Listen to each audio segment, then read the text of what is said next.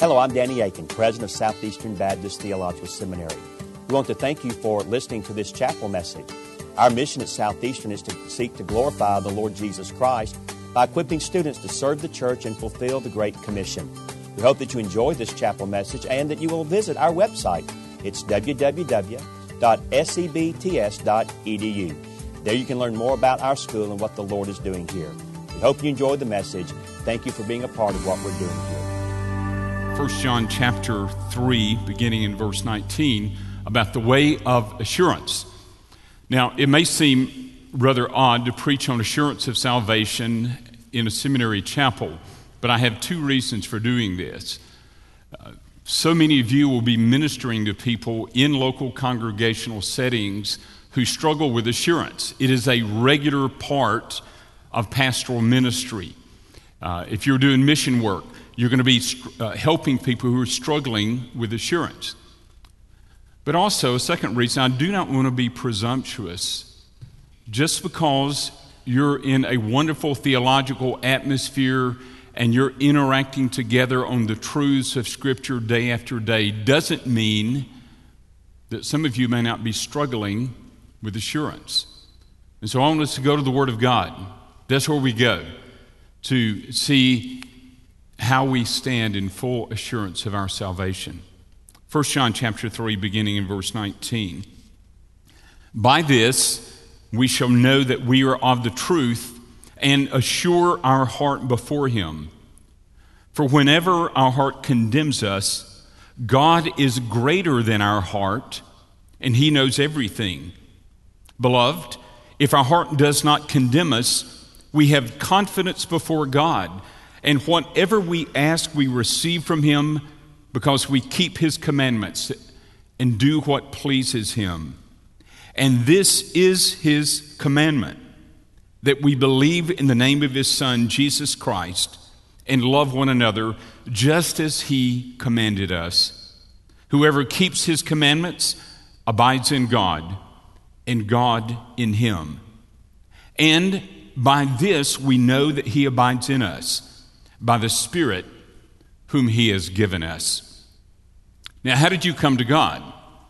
You came through faith in the Lord Jesus Christ via the work that Jesus accomplished in His death and bodily resurrection. But when you came to Jesus Christ, you also came with your personality, with your emotional wiring. You came with your background. And while the gospel affects those things, the gospel did not eradicate those things.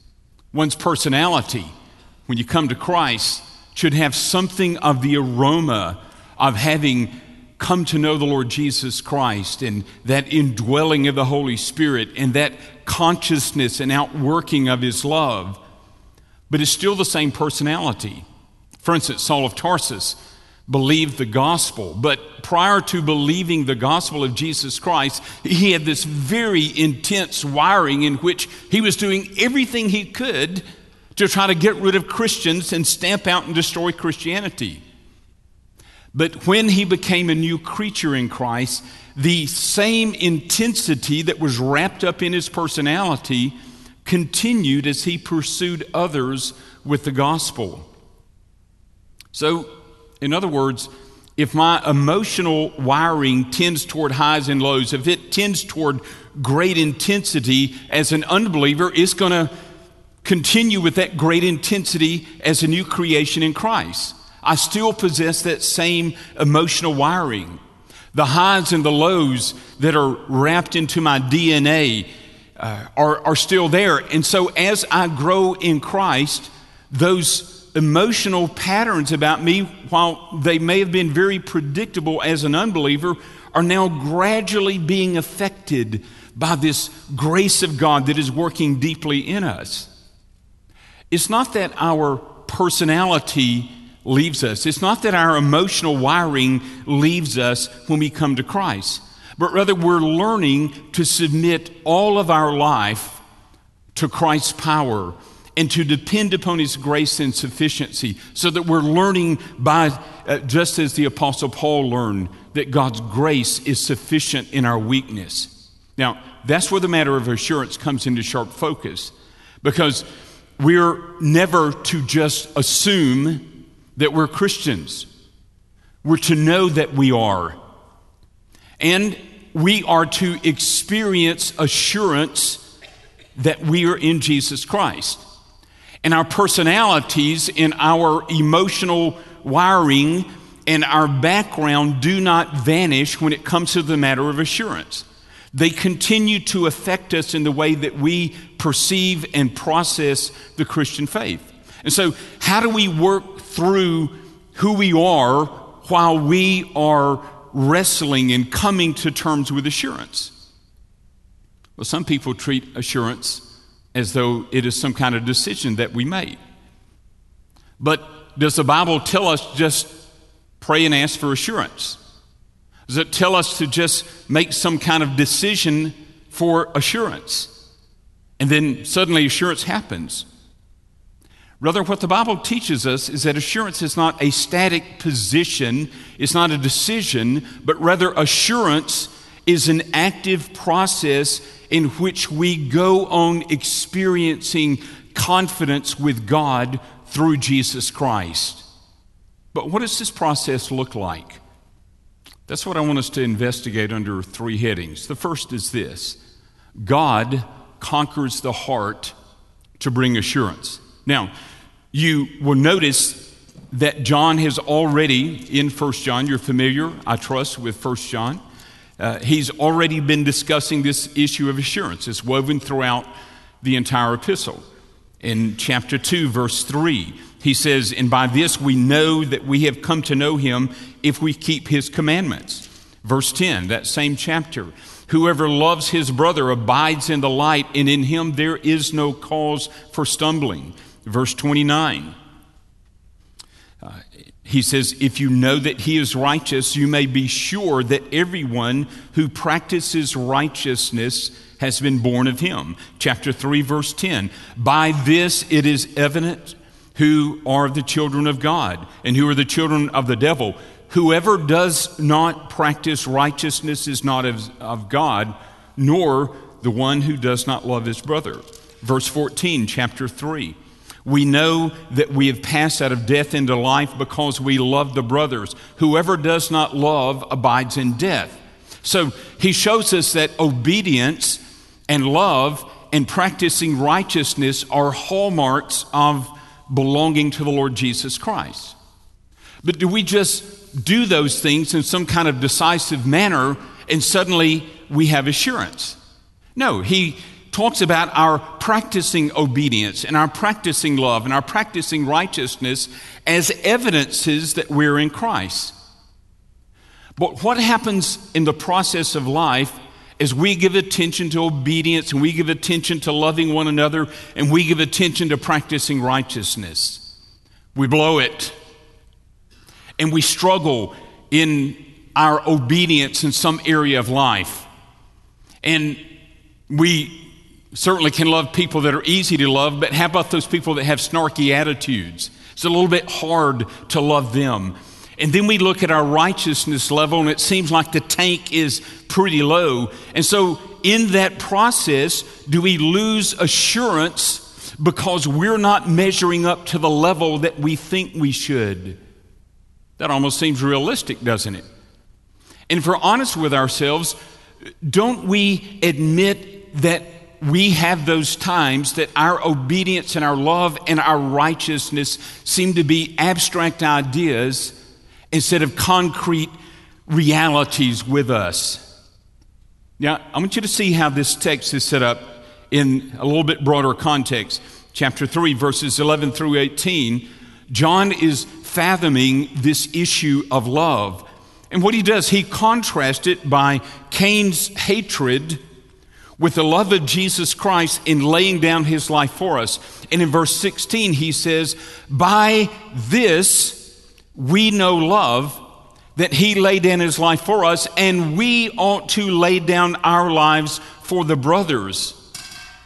And then he says, "But if anyone has the world's goods and sees his brother in need, yet closes his heart against him, how does God's love abide in him?"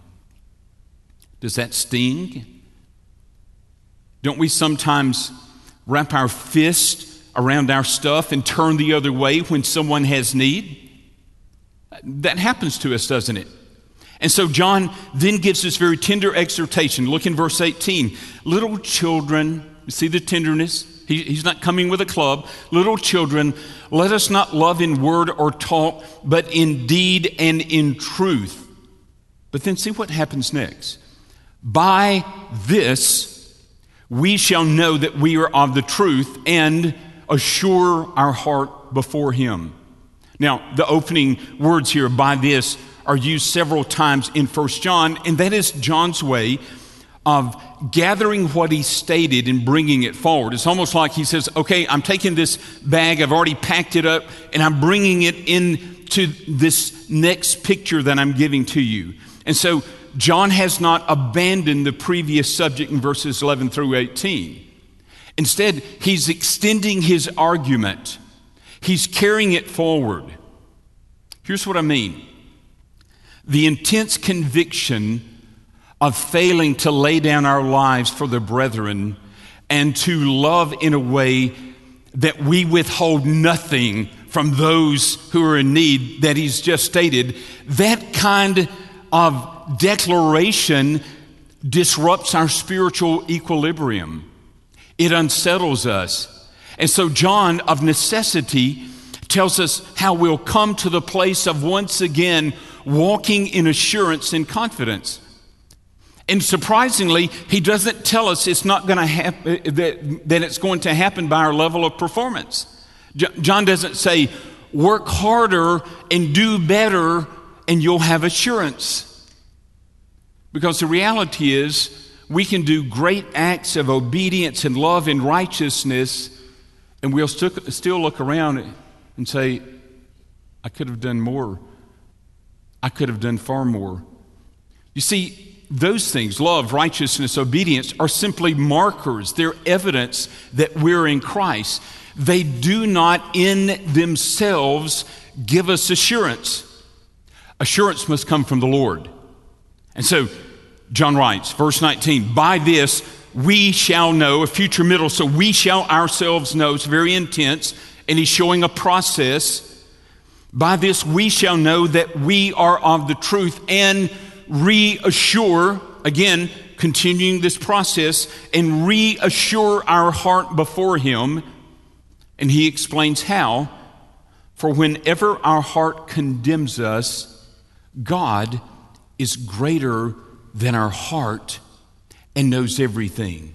Now, why does our heart condemn us? Well, we get bogged down with guilt over our sins. We fail to obey the Lord. We fail to love others. We get selfish. I mean, we could go on and on.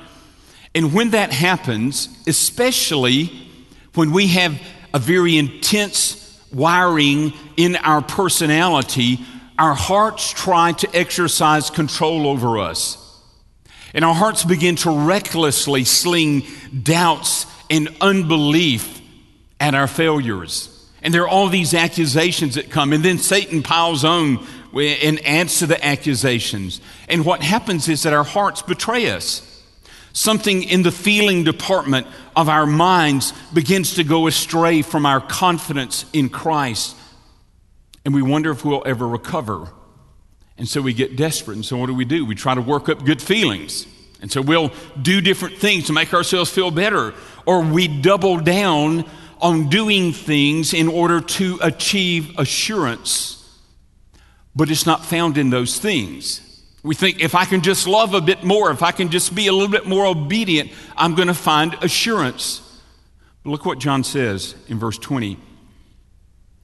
He shows us that this assurance happens for those who are in Christ. For whenever our heart condemns us, God is greater than our heart, and he knows everything. So he knows those sins. He knows the selfishness. He knows the self-centeredness. He knows the greed. He knows the loveless ways. He knows the disobedience. He knows far more than we know about ourselves. He knows everything, John says. But this is what else he knows. You remember what Paul said to Timothy, 2 Timothy 2:19, when he was describing some who had turned away from the truth by saying that the resurrection of the dead had already happened. And then he made this declaration, nevertheless, the firm foundation of God stands, having this seal, the Lord knows who are his. That's why God is greater than our heart, and he conquers our heart. He does not let us flounder in condemnation through those betraying hearts. For whenever our heart condemns us, John says, God is greater than our heart. So he's saying that our God, who knows us, our God takes action in order to conquer the wavering heart, to bring sweet confidence and renewed assurance. And how does he do that? Well, he takes us back into his big-hearted grace of forgiveness through Christ. And he shows us once again the power of the cross of our Lord Jesus Christ. And in that flurry of condemnation, we've somehow or another lost sight of what Christ has done. And we've turned inward, and we've looked on ourselves, and we looked at through the eyes of works righteousness, thinking that if I can just do enough, I'll gain assurance. But John says, no. It's not in what we do that we find assurance. It is in what Christ has already done. And so the Lord brings us back to the wonder of this saving person, the Lord Jesus Christ. He brings us back to this Christ. And he washes over our doubts, and he strips away that condemnation. Now, why is this so important? Because without assurance, we're spiritually paralyzed. And there are some, even involved in active ministry, standing in front of congregations or standing and teaching a small group or leading a mission trip, and they're struggling over their assurance. It's critical that we experience this assurance. So the first thing we see is that God conquers the heart to bring assurance. Second, confidence with God leads to more intense God dependence. So in a sense, assurance of salvation gives us confidence with God that greases the tracks of our spiritual lives. Because without assurance, the normal patterns of Christian living feel sort of like fingernails scraped across chalkboards. We pray, but we don't pray with confidence. We obey, but we don't do it with joy. We attempt to please God, but we do it out of necessity instead of enjoying his pleasure. So, in other words, without the kind of assurance that John speaks of, we can go through the motions of Christianity without the joy and deep satisfaction that is truly found in Christ. And so notice what John tells us in verse 21. Beloved, there again, tenderness. Beloved, if our heart does not condemn us, we have confidence before God. So when the weight of condemnation is lifted, confidence with God abounds. And it's not some kind of sterile, cold, calculating confidence where we've added up our deeds and we've checked the list and we've said, well, look at all the good things I've done. It's not anything like that at all. It's a confidence before God in the face of Jesus Christ. And that word confidence, one lexicon translates it as a joyful heart. It's the same word that we read together earlier from Hebrews 4:16. Therefore, let us draw near to God with confidence to the throne of grace. Let us draw near with confidence to the throne of grace so that we may receive mercy and find grace to help in time of need. But what is it that gives us the confidence to do that? It is, as the writer of Hebrews said, that we have a great high priest who has passed through the heavens, Jesus, the Son of God. So what do? So let us hold fast our confession. In other words, let us not lose our focus on the Lord Jesus and what he has done. For we do not have a high priest who cannot sympathize with our weaknesses, but one who has been tempted in all things as we are, yet without sin. So condemnation is not removed because we happen to live a little bit better. It's removed through Christ, who took our sin and our guilt in his own body on the cross. And our joyful confidence in God then is only because we've seen in a fresh way what Jesus Christ has done on our behalf, and we've believed him.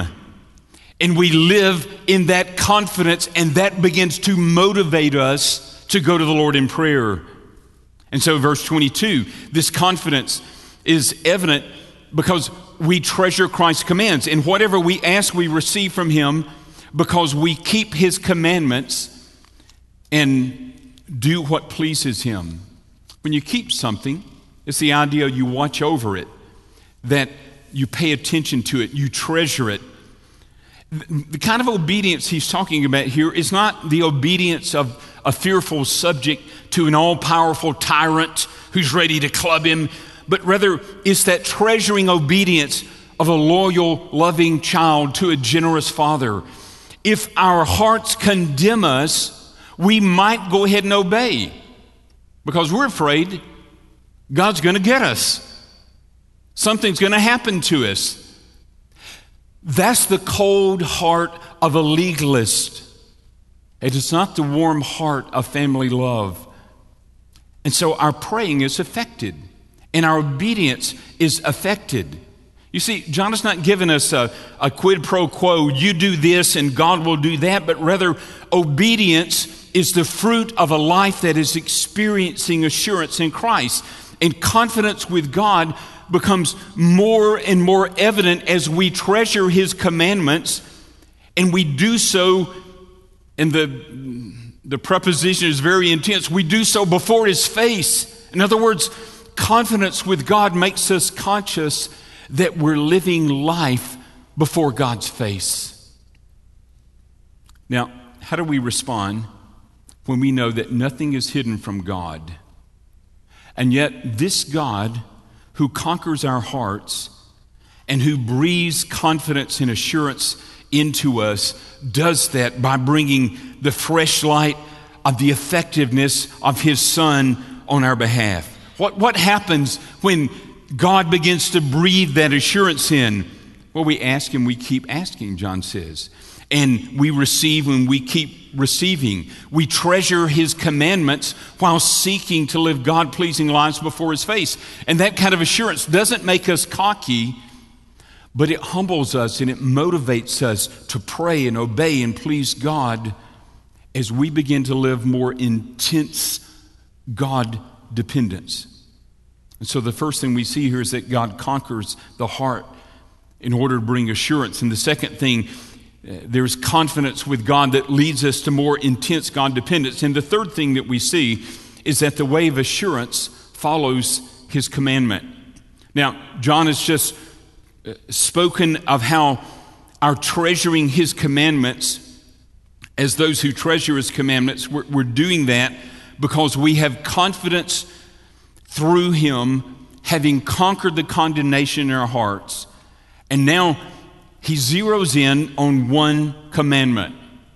What one commandment can I walk in that will help me walk in assurance? Well, he mentions one commandment that has two prongs to it. Notice what he says. And this is his commandment, that we believe in the name of his Son, Jesus Christ, and love one another just as he has commanded us. Whoever keeps his commandments abides in God and God in him. And by this, remember, by this, he's taken the argument he's given and he's bringing it forward. And by this, how am I going to do this commandment? And by this, we know that he abides in us by the Spirit whom he has given us. Now, I'm referring to this as the way of assurance because that's really how John poses it. You'll notice the conjunction and this is his commandment in verse 23. He's showing us that he's joining the previous declarations, that God is conquering our hearts to bring assurance, and that this new joyous confidence with God is leading to more intense God dependence. And now he's giving action. He calls it his commandment.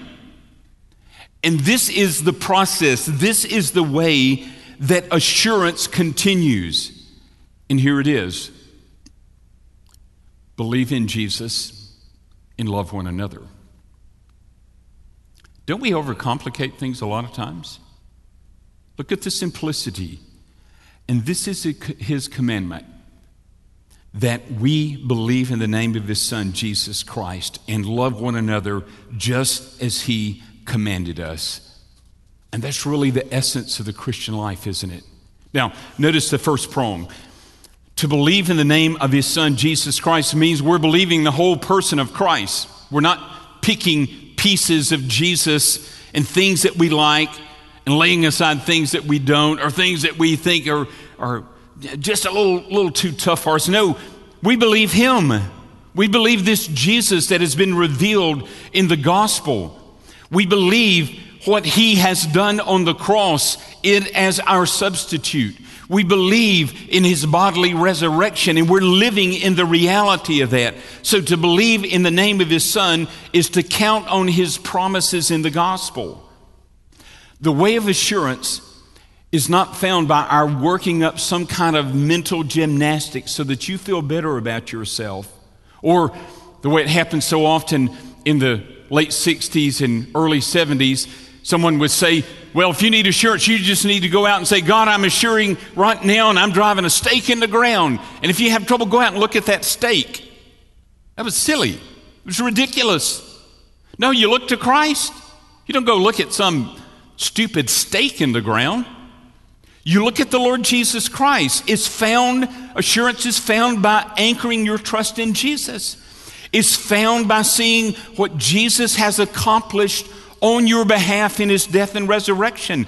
Is found by relying upon satisfaction in the Lord Jesus as the God-satisfying finality of his work.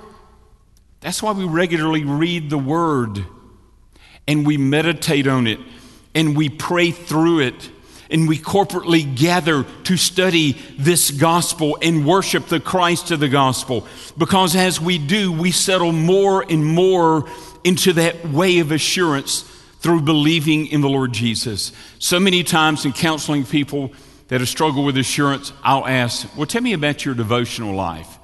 And I'm going to say probably 90% of the time they shake their head and say, well, it's not too good right now. So you're not reading the Word? Well, maybe once or twice a week. Oh, really? Okay. And tell me about your prayer life. Oh, it's just not very good. And, and I'm just kind of run through the list. And I'll say, so you want assurance? You're not going to find it. You're not going to find it. If you're absenting yourself from what God has provided for you to live in that lively experience of assurance through the gospel of Christ. But notice the second prong. John says, not only do we believe in the name of his Son, Jesus Christ, but love one another. The gospel wraps us into relationships with fellow believers. The gospel is worked out and worked into those relationships as we learn to live with one another in all the idiosyncrasies of personalities in life. He can command this kind of love because he gives it to us in the gospel and enables us through the Holy Spirit that John identifies in verse 24. And so we don't find assurance in isolation from other people. Instead, John tells us that we are to believe in the Lord Jesus and love his people, and it is in the process of believing and of loving that assurance grows into a lively reality in daily life. You see, assurance is not a static position. That's why it's not some decision you make or a prayer you pray. It's an active process in which we enter into the body of Christ, and together we are helping one another with assurance as we believe the gospel together, and we sing the gospel, and we talk about the gospel, and we share the gospel, and we pray the gospel, and we apply the gospel. And we know this happens because, as John says, it happens by the Spirit whom he has given us. And this Holy Spirit enables us to love one another and encourage and admonish and serve and forgive and show kindness and bear burdens and accept one another. Assurance grows in this atmosphere of Christ abiding Holy Spirit life that believes Christ and loves one another. Hermits have trouble finding assurance because they're continually beating themselves up. We don't find assurance living the life of a hermit. And so when you're counseling with someone who wants to withdraw from the body because he or she is struggling with assurance, push them into the body. You need the life of Christ shown through your brothers and sisters around you, encouraging you. And so I would say, if you're counseling someone in need of assurance, consider their personality, their wiring, their background. Be sensitive to that. Remember that our Lord Jesus was so tender that he did not crush a bruised reed. So be sensitive. Shepherd people in assurance. Build a healthy gospel culture around your church. And brothers and sisters, let us walk in this lively experience of assurance. Let's pray together.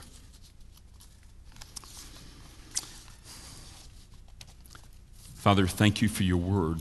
Thank you for your faithfulness to do what you have declared, that you are greater than our hearts. I pray particularly for any brothers and sisters here struggling with assurance, that you will bring them to that sweetness of you conquering their heart and giving them confidence before you. And I pray, Father, for the many who will be serving the body of Christ in the decades ahead, that you would enable them to be able to speak with clarity the gospel and to be able to counsel through this wonderful gospel to encourage assurance. We pray that through Christ our Lord. Amen. Thank you again for listening to this chapel message from Southeastern Baptist Theological Seminary. If you are thinking about theological education on the undergraduate or graduate level, including doctoral studies, we hope that you consider us. If you also find these chapel messages encouraging and a blessing to your walk with Christ, we hope that you will consider financially supporting Southeastern. Our graduates are literally serving the kingdom across this globe, working to carry the gospel of Jesus Christ to a lost and dying world. Your gifts will help to train more, and they will serve as a worthwhile investment in God's kingdom. You can find more information about attending Southeastern or supporting us financially at www.sebts.edu. We covet your prayers and trust that God will bless every good work you do for His glory. Thank you for joining us in our chapel services.